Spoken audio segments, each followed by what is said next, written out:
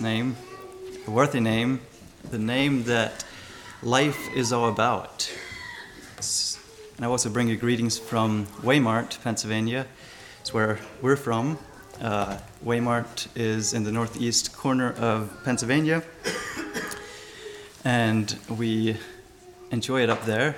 And our congregation is quite a bit smaller than this. We have a normal attendance of mid-30s, so a lot less people. But it's good to be here this morning because this is where much of my life's journey has started. So we would have come to this church soon after we got married, and we would have gotten baptized here, and there are many people here that I am so thankful that I got to know in the last few years, because it has been a great benefit in my life, and I hope that I can be a benefit to other people as well. And I believe that is what the Christian life is all about. It's all about being a benefit to other people, not about getting through life myself or yourself, but in how you can benefit other people in getting through life. Romans 12, in verse 2, it says, "And be not conformed to this world, but be ye transformed by the renewing of your mind, that ye may prove what is good and acceptable and perfect will of God." And I want to do I want to look briefly at two of these words in this verse. So we have the word conformed and we have the word transformed. And the first part of the statement says, "And be not conformed to this world." And I believe world here is the idea of sin. So be not conformed to this world, not to the fleshly desires, not to sin. We're not to conform to those things. And to conform means to comply with the rules or standards or laws. And I believe that's talking about the law of sin that we're all born with. So we were all born sinners, and we all have a natural tendency to sin, to do that which is not right. So we're all bent toward that. But it says to not be conformed to that. We're not to give in to that desire. So that is something that every one of us this morning is familiar with. That to be conformed to feel that pressure to give in to what is not right. And here it says to not conform to that. We're not to lean toward sin. We're to stay away from it. And I appreciated the thoughts this morning in the devotions about slipping away. And I don't think there is... I have this struggle with people that live the Christian life that it appears like it's the most boring thing ever. Because it shouldn't be. And I might consider myself I think there was mention made about hunting this morning, and I consider myself a passive hunter. And what a passive hunter is, it usually doesn't get you anywhere. I hunted in the past. I don't hate it. I enjoy going out in the woods, but I haven't gone out in the woods this year because I'm a passive hunter. It's not my drive. It's not my motivation. And so I want to think briefly about being a passive Christian. So if it's not your interest, you're a Christian. Let's say I'm a Christian, but it's not really my interest. That's just where I was born into. I was born into a Christian family, so that makes me a Christian. And it's not really exciting. There's a lot more exciting things to happen, like sports, and anything can be more exciting than Christianity, than living a Christian life. So if you're a passive Christian, I believe that is going to take you, if you're passive, it's not going to take you where you want to go. So if you want to consider myself a passive hunter, it does not get me out in the woods. And I believe the same thing is true for living a passive Christian life. If you're not in it, our Sunday school lesson this morning was on contending for the faith. If you're not fighting for something, you're losing. So the Christian life is exciting if you're living it to its fullest. If you are living your life for the Lord Jesus Christ, it should be the most exciting thing ever. And the other word I want to look at is transform. It says, be ye transformed by the renewing of your mind. And that is something that happens once you realize your purpose in life. Once a person realizes why they are here, then life becomes exciting.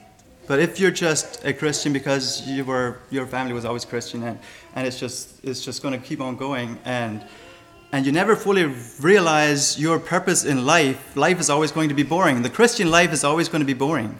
But once you realize that your life has a purpose and the Lord Jesus Christ has a purpose for your life, and that purpose is to contend for the faith, to go out into the world and share the message of salvation. There are a lot of people in today's world that do not know salvation is for them.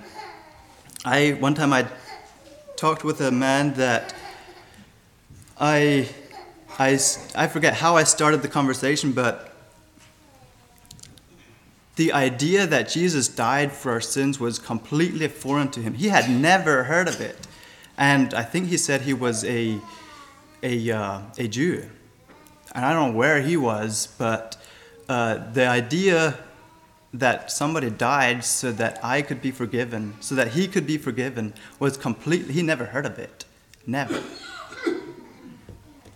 So I challenge you this morning to make that your purpose in life. Spread the news of the Lord Jesus Christ dying so that others could be forgiven. Make that the purpose of your life, and it will be exciting. And that is the transformation that comes by committing our lives to the Lord Jesus Christ. And there is an account of that happening in Acts 9, where Saul was on the road to Damascus, and he was on the road to persecute the church. And on the road, I'm not going to turn there, but he got interrupted. He got stopped by Jesus. And at that moment, there was a transformation that happened. Saul had a change of heart. He had a change of direction. So one week he was killing the church, and the next week he was building it. And that change, I believe, needs to happen in my heart. It needs to happen in your heart before you are going to enjoy living a Christian life. And the title of my message this morning is Transformed by Truth. And it is because I believe that God's Word is truth, and that is what changes us. That is what transforms us into a new person. And it is going to, if we believe this, and if we apply this, if we live this, it is going to change a lot in our life. It is going to change the way we look at the world. It is going to change the way we live lives. It is going to change what we value. So the Word of God is transformational. It changes who a person is if they believe it and apply it to their lives. But the problem is, the Word of God, it needs to be the main part of your diet before it's going to actually change you. And what I mean by that is in Matthew chapter 5, verse 6 says, Jesus told those that were listening, "Blessed are they which hunger and thirst after righteousness, for they shall be filled." And that is a promise, that if you are hungering after righteousness, you will be filled. But if we look at the Word of God and we look at everything else that is available to pass the time with, to fill our lives with, there is a lot to choose from. And the Word of God is, a lot of the times, not the choice that we go for. We have our second daughter, Madison, reacts to gluten. So we started to watch her diet and try to keep her from consuming too much gluten, because she breaks out in spots. And so we watch her diet. We try to watch her diet. And if you're going somewhere and you stop at a fast food restaurant, there is not a whole lot on the menu that is gluten-free. And I believe the same thing is true for our Christian lives. That we have a huge menu to choose from. But when we are hungering after righteousness, that puts out a lot of the things on the menu. And the Word of God is the only thing that is going to feed our hunger for righteousness. And so we have this challenge before us to put off all the things that appeal to the eyes and to the flesh and to our senses and consume the Word of God as a major part of our diet. And I think we're all aware of the fact that an unhealthy diet leads to an unhealthy body. That's just a fact of life. If you live unhealthy, if you eat unhealthy, you're going to be unhealthy most times. And the same is true in our spiritual lives. If we have an unhealthy spiritual, if we're consuming unhealthy things in our minds, we're going to be spiritually unhealthy. It's not a good place to be. So we need to watch our diet. What is your intake? The major part of your intake during the week. There are a lot of things that are warring against the Word of God. And I believe that one of those things is technology. It is warring. It is pulling people away from the Word of God. It's keeping people out of the Word of God, and it's keeping you from or us, if we are giving into that desire to spend more time with exciting things, interactive things, then it's pulling us out of the Word of God, and we're not being transformed like we could be if we would have the Word of God as the major part of our diet. So it's a challenge for each one of us to watch our diet and to keep ourselves filled with the Word of God. Jesus said to those that believed in him in John chapter 8, verse 32, If ye continue in my word, then are ye my disciples indeed, and ye shall know the truth, and the truth shall make you free. So the Word of God is the truth of God, and Jesus said that if ye continue in my word, ye are my disciples, and it's going to make you free. So the Word of God this morning has the ability to free us. So I have 3 different points that I would like to look at in thinking of being transformed by truth. And the first one of them is we need to accept his authority. And to accept his authority, it means that we are going to accept his word as truth. No questions asked. This is going to be truth. If it doesn't make sense, then it's not because it's not truth. It's because we have limited understanding.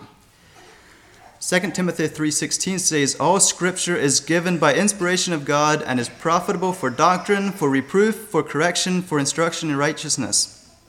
The Bible needs to be our standard for daily life. It needs to be something that we don't just read, but something that we live. And Jesus said that he is the way, the truth, and the light. And that is the only way anyone is ever going to see the Father, is by following Jesus. And so we need to believe that. And we need to use that as the basis of every choice we make. So day in, day out, we are making choices. From week to week, day to day, we are making choices. And every one of those choices is made on the basis of something. And something is making you choose what you are choosing. Whether it's the books you read, the hobbies you have, the job you're at, something is making you choose what you are choosing. And the challenge this morning is that we use the Word of God as the basis for every decision that we make in life.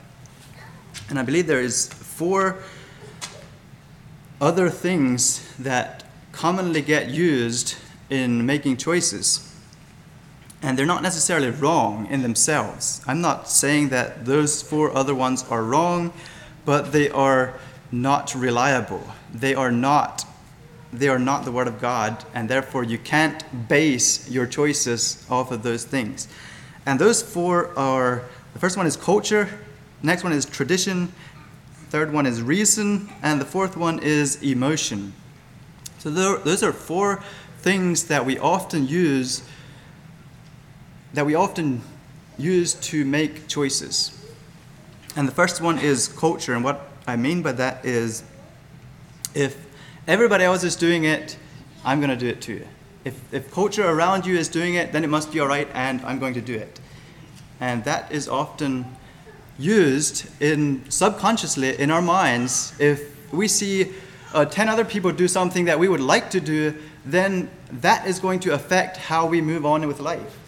And sometimes, maybe oftentimes, that is the basis in which we make that choice. If I see somebody driving a Volkswagen, and then a little bit later somebody else gets one, and pretty soon there's 5 of them sitting in the church parking lot, and I have a desire to do the same thing, and that is going to affect my choice in my next vehicle. And the next one was tradition. We've always done it this way, so why change? And that is another thing that often gets used in choices people make. And I'm not saying one is wrong and the other's right. There's not a right. I don't believe there is a right or wrong here. Always. Depends what it is.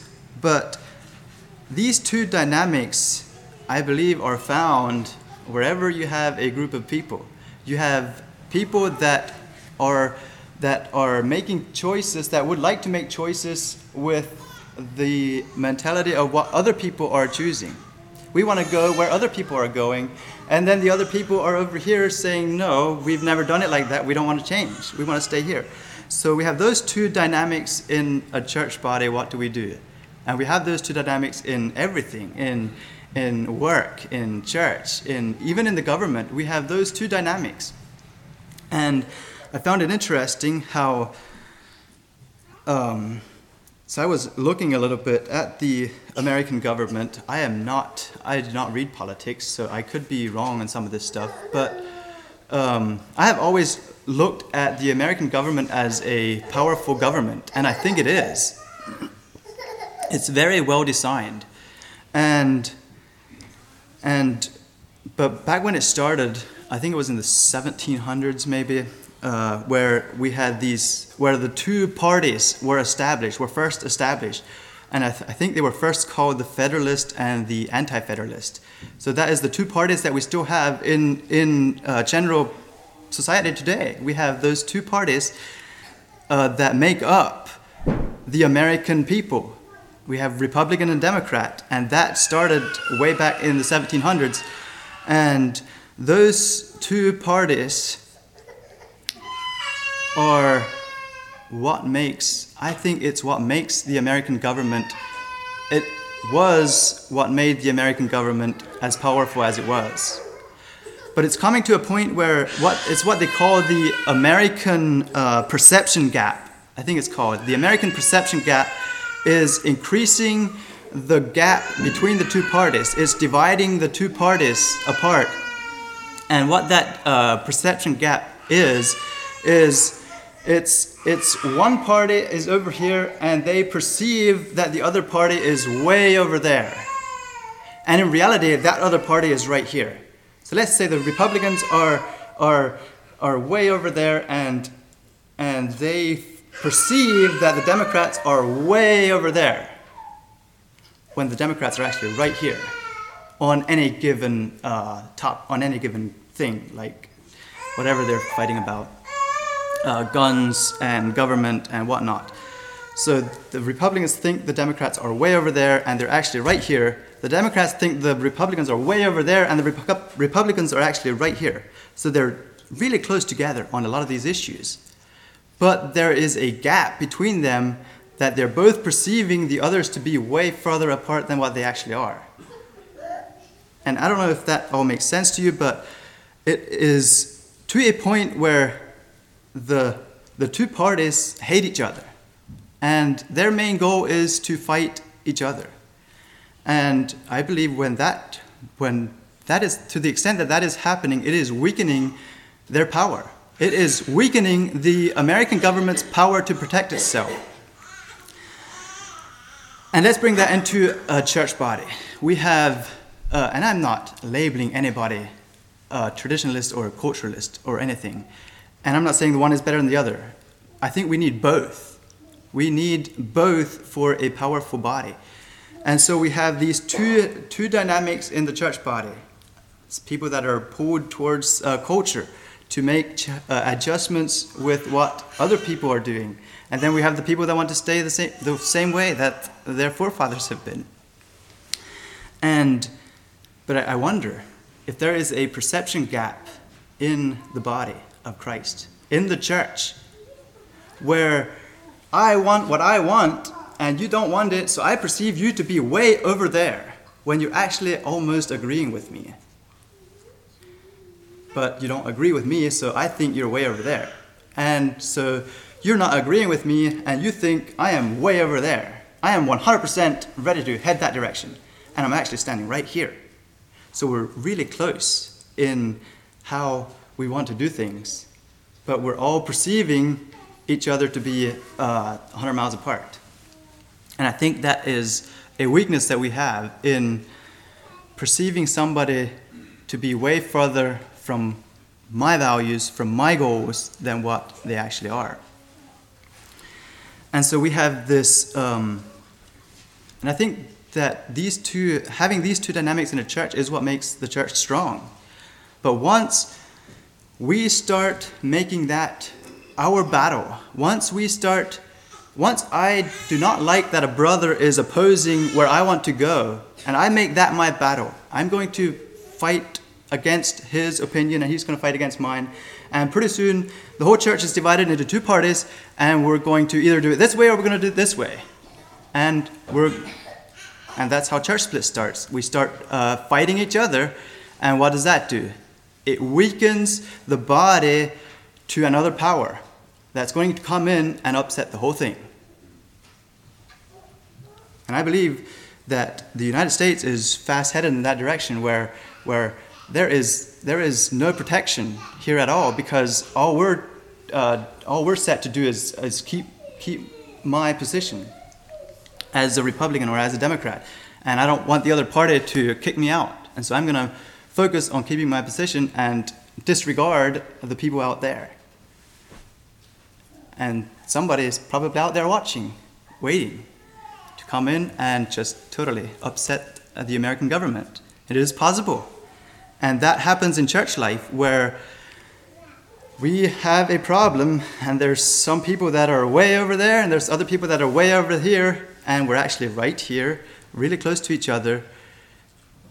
And we take our focus off of the Word of God, and we focus on the opposing party, and you know what happens?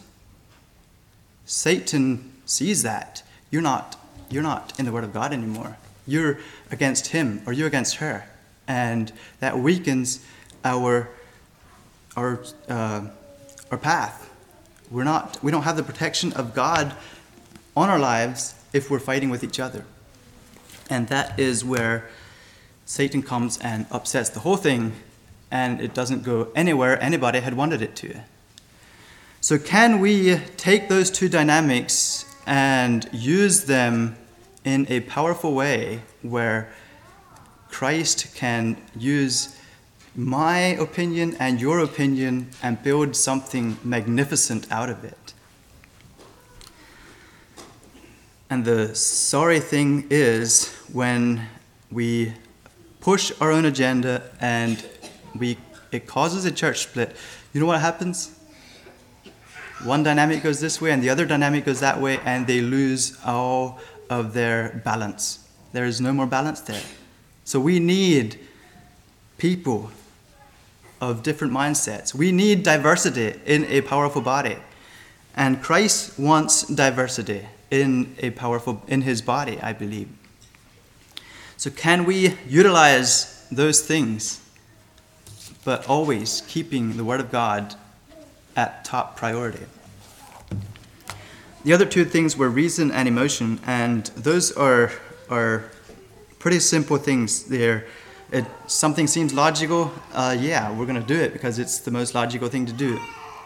And emotional, if it feels right, then sure, it's the right thing to do, but it's not. Because remember, we are born sinners, and our emotions are built from a sinful heart.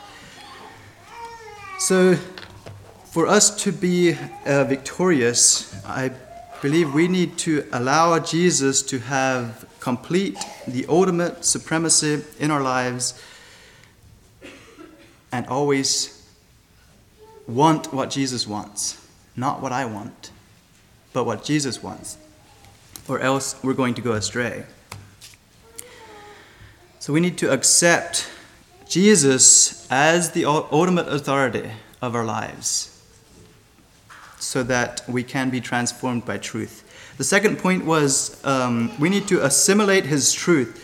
And to assimilate means to take something in and to make it your own, to resemble. And we need to not just read the Word of God, but we need to make it our own. Make the life of, it says, to assimilate means to cause to resemble. And the word Christian means follower. I think the Greek root means follower of Christ. And so if you are a Christian this morning, if you say you're a Christian, that is saying you are a follower of Christ. And a follower of Christ is a resemblance of Christ. And so I believe our goal in life needs to not be to live up to the standards of the church. That is not the goal that you need in your life. The goal that you need for your life is to resemble Christ in every aspect of your life that you can. Monday, Tuesday, Wednesday, Thursday, every day, every hour, hunting season, vacation, Sunday morning. Every aspect of your life should be resembling Christ. That is the goal, should be the goal of a Christian. The goal of a follower of Christ is to resemble in every way, to look like Christ, to be like Christ, to do what Christ would. Do your values, your possessions, your words, your lifestyle, do those things resemble the character of Christ? They should. So Jesus was giving the fundamental instructions to the Christian on the Sermon on the Mount, just telling them what kind of people they should be. And it was not enough for them to say, yeah, that sounds good. That's really nice. But Jesus wanted them to be those kinds of people, not just accept it, but to be those kind of people. There are people who profess to be Christians, and then there are people that you can see are a Christian by their life. And so if it's not your goal already, it should be for me and anybody else to be able to see that you're a Christian because of how you live, not because it's where you grew up, or because it's who your parents were, or because it's what your church is. Make it who you are. Make being a Christian who you are in everyday life. That should be our goal. I would like to turn to Luke chapter 8. It's a parable that Jesus was speaking on. and read through that parable, it's pretty heavy.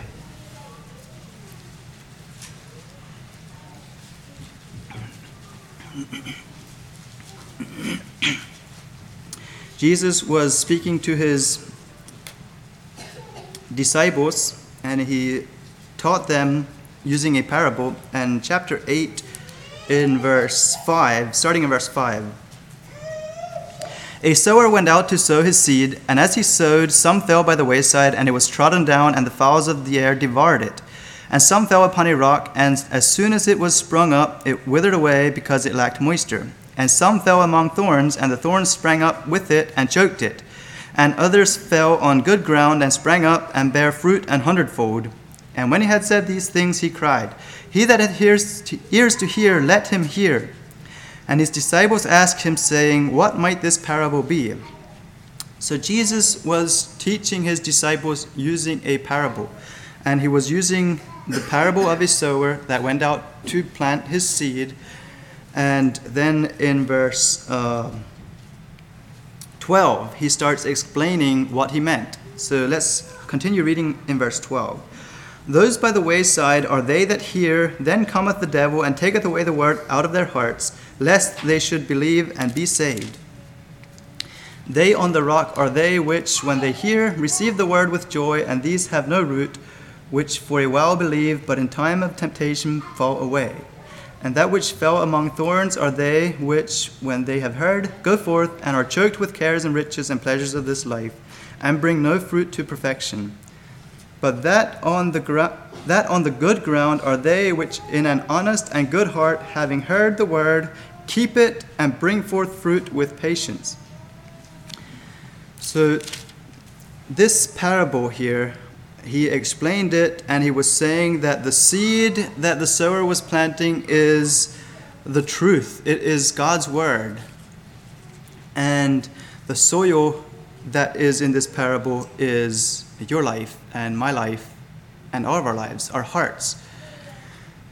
And when the seed falls on a heart, it's going to respond. And in this parable, there is 4 different hearts, 4 different kinds of lives that the seed falls on. And each one of these could be you. Each one of these could be me.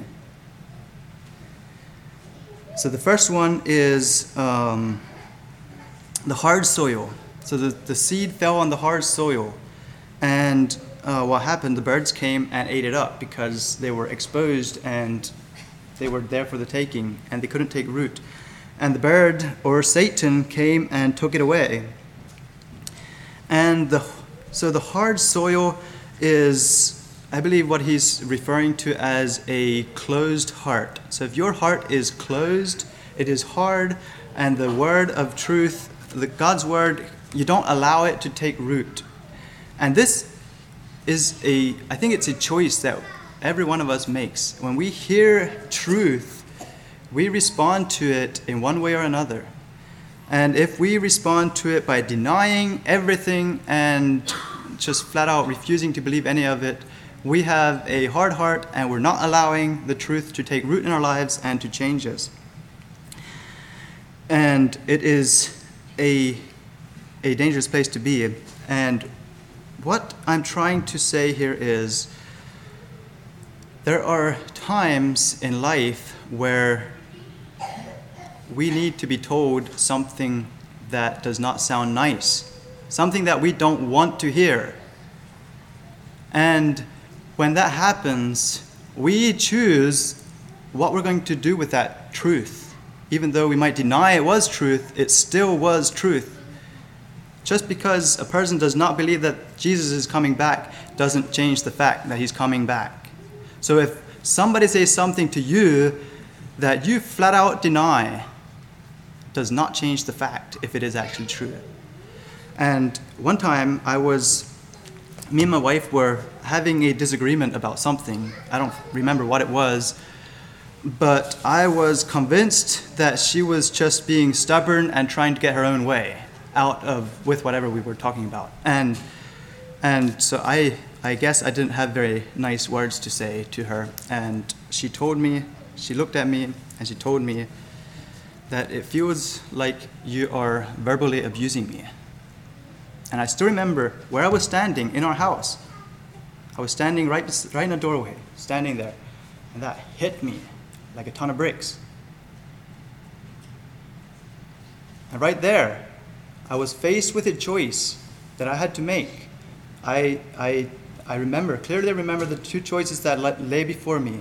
One was, no, she's just trying to get her own way. You're just trying to tell her what she needs to hear, and she's just trying to get her own way. That was the one choice I had, to say that you have no idea. I'm just saying how I feel and trying to get you to see how I feel. And I could have given into that voice and made that choice that you have no idea what you're saying. I'm just being a leader. The other thing was, she's right. The other choice I had was, she is right, you are out of your place. And you step back and you need to fix things. So what do you do when somebody says something to you about your life, something that you are doing, and it hits you and you hate what you hear, and it's not true because that is not who I am, and it's just not me. They have no idea what they're talking about. But probably at the same time, you have that quiet voice that says, oh, I don't know. You think about that for a little bit. So we have this challenge to take negative feedback and allow it to make you a better person. I have this quote in the front of my Bible that I heard at a revival meetings one time, and I just keep thinking about it, and it's just so true. And it is, we can respond to negative circumstances in retaliation or representably. So somebody says something to you that you do not like to hear. Maybe they were out of their place, maybe they weren't. The choice is yours how you're going to respond. If it's not true, then why get fired up? Just take it and, okay, maybe there is some work I can do here. That is the first ground. If you flat out refuse to hear any reproof, any instruction, your heart is hard and you're not going to get anywhere in life. The second one is in verse 6. It is the shallow soil, a superficial heart. It is a heart that is filled with bad experiences, and it refuses to allow something else to come into their life because they're afraid of getting hurt again. So a lot of things in life can hurt, and maybe it was somebody coming to you over and over and over again about this one thing that it's in your life that you just hate to hear about. And after a while, if you go through that and just allow them to build up, after a while you have this shallow heart where there's not much soil there for a seed to take root, and you don't listen to anything because you are afraid of being hurt. And so after a while, there's no soil there for the seed to take root.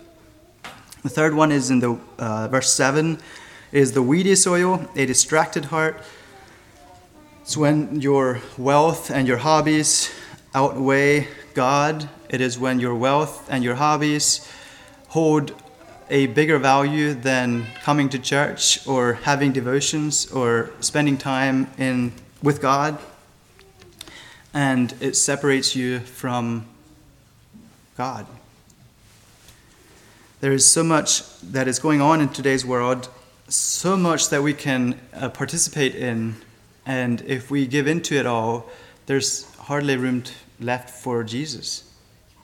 So our priority needs to be Jesus, and everything else needs to come into context around that. The fourth soil was the good soil in verse 8, a purposeful heart. They hear and abide, and it transforms them. It was in verse 8. It says, and other fell on good ground and sprang up and bare fruit an hundredfold. Then he explains that in verse 15, but that on the good ground are they which in an honest and good heart, having heard the word, keep it and bring forth fruit with patience. Is that you this morning? Is your heart ready to bear fruit? Is your heart bearing fruit this morning? Or does one of the other soils more accurately depict your heart? So something I think we need to spend more time in these verses and trying to identify who we are. Are we the good soil, or do we have some work till we get there?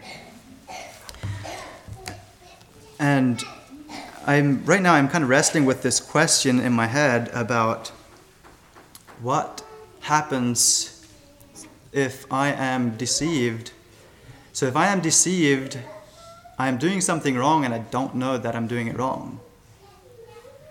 So I need a brother to tell me that something doesn't line up in your life. Are you aware of that?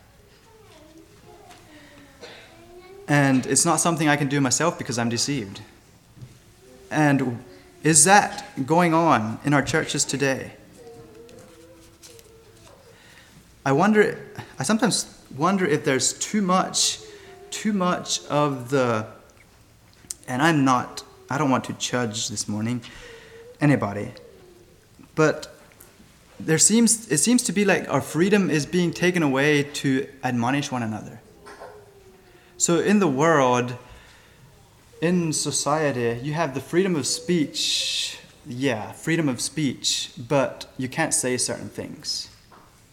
It's just a given that you can't say certain things. And I wonder if that is in the church too. So the biblically speaking, we are to admonish and reprove and instruct one another. And I would just like to raise the question, do we still have the freedom in our Anabaptist circles to admonish one another? What happens when I am admonished or reproved? Does it send me packing, or do I evaluate the reproof and allow it to change me? And that is the choice that is before us, I believe. If it sends you packing, if you respond in retaliation, there's something not right. If a brother comes to you in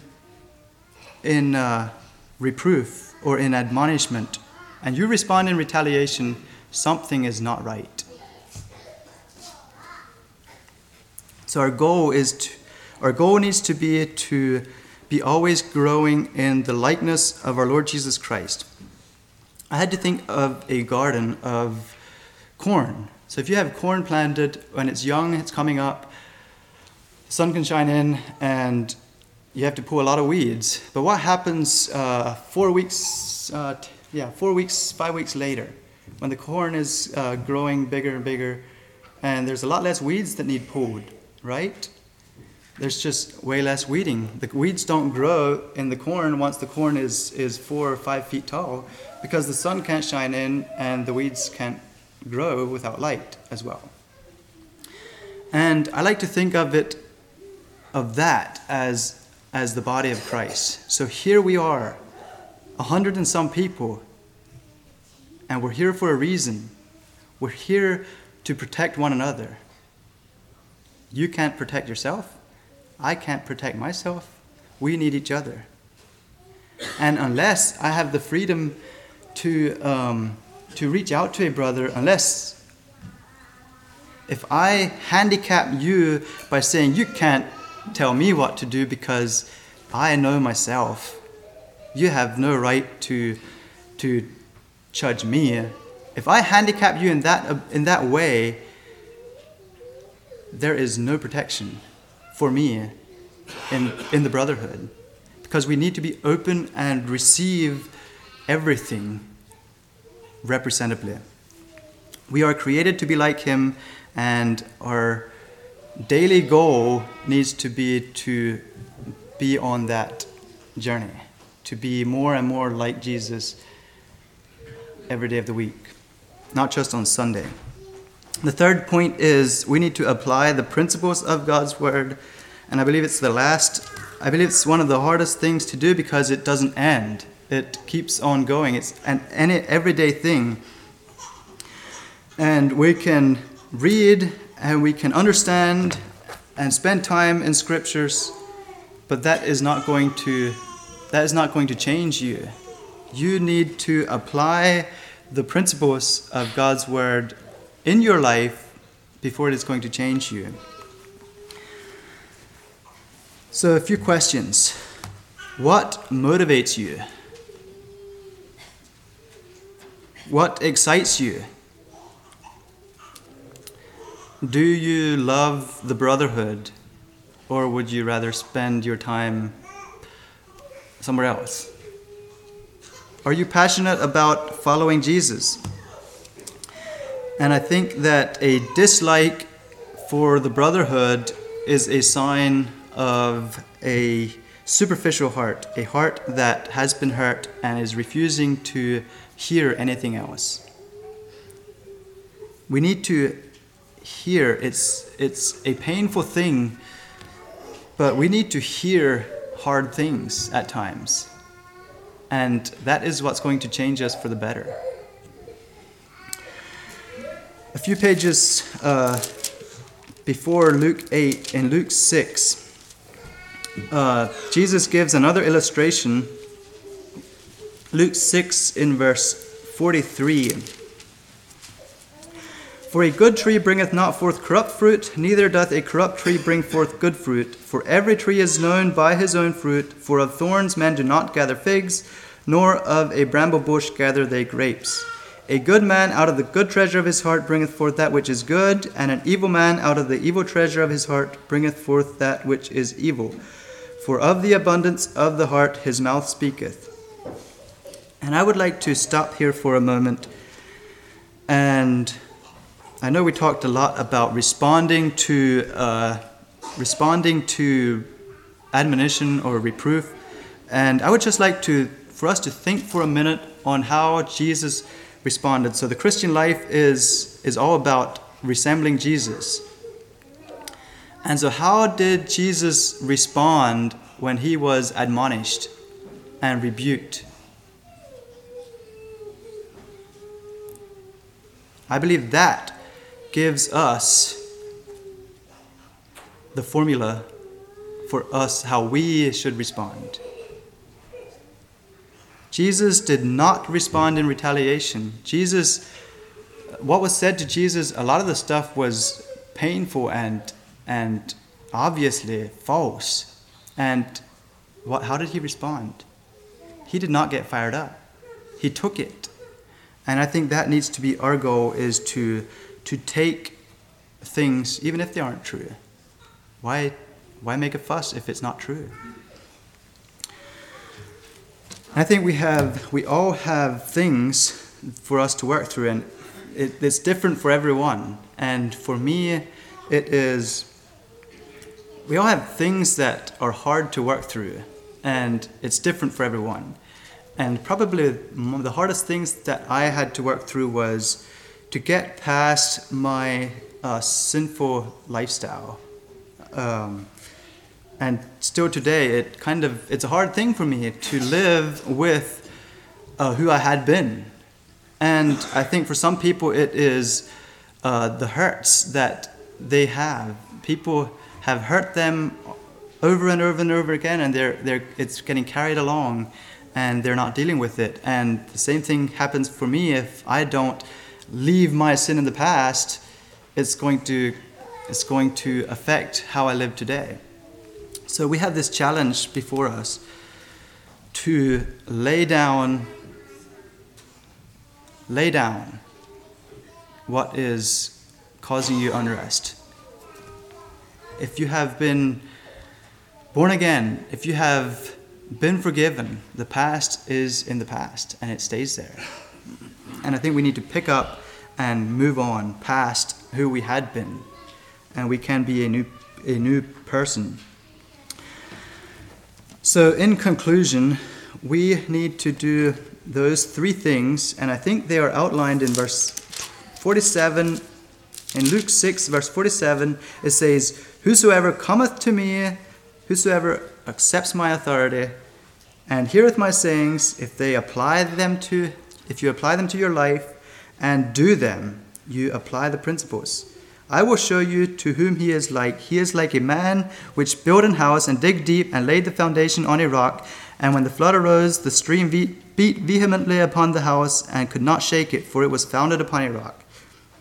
So in verse 47, he gives us three things that we need to do. We need to come to him, come to Jesus, and we need to hear what he has to say. And that is in the scriptures. He has a lot to say to us in his scriptures. And then thirdly, we need to do them every day, not just Sunday. Every day of our life, we need to do the principles that we read in his word. And then he says who you are like if you follow those three things. And it's in verse 48. "He is like a man which built an house and digged deep." So you and I are building a house. We are building our lives. And we're building it on something. And we can choose what that something is. We will choose what that something is. So let's make that something the foundation of the Lord Jesus Christ, the foundation of our life, the Lord Jesus Christ, and build on him every year. Keep building on the Lord Jesus Christ. And we're going to become stronger and stronger the more time we spend in him. And it's just what he wants for his people. Shall we kneel?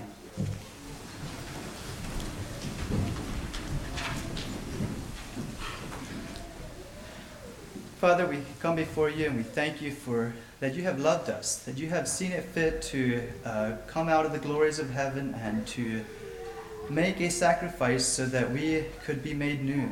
Father, we know that we are still so far from your image. We still don't resemble you. But Father, make it the goal of each one of our lives to more and more resemble you in our daily walk in life, that we might be known as Christians by our lifestyles, by how we live, by how we respond.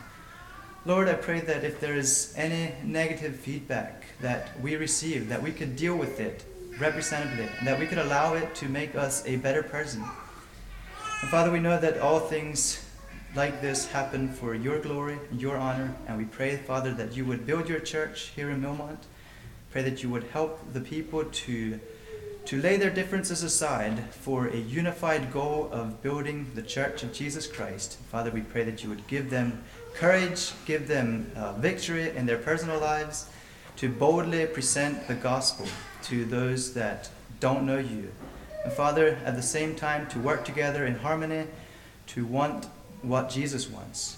Father, we pray that you would bless this congregation as they go from here. Pray that you would build them. In your name we pray. Amen. And we'll have a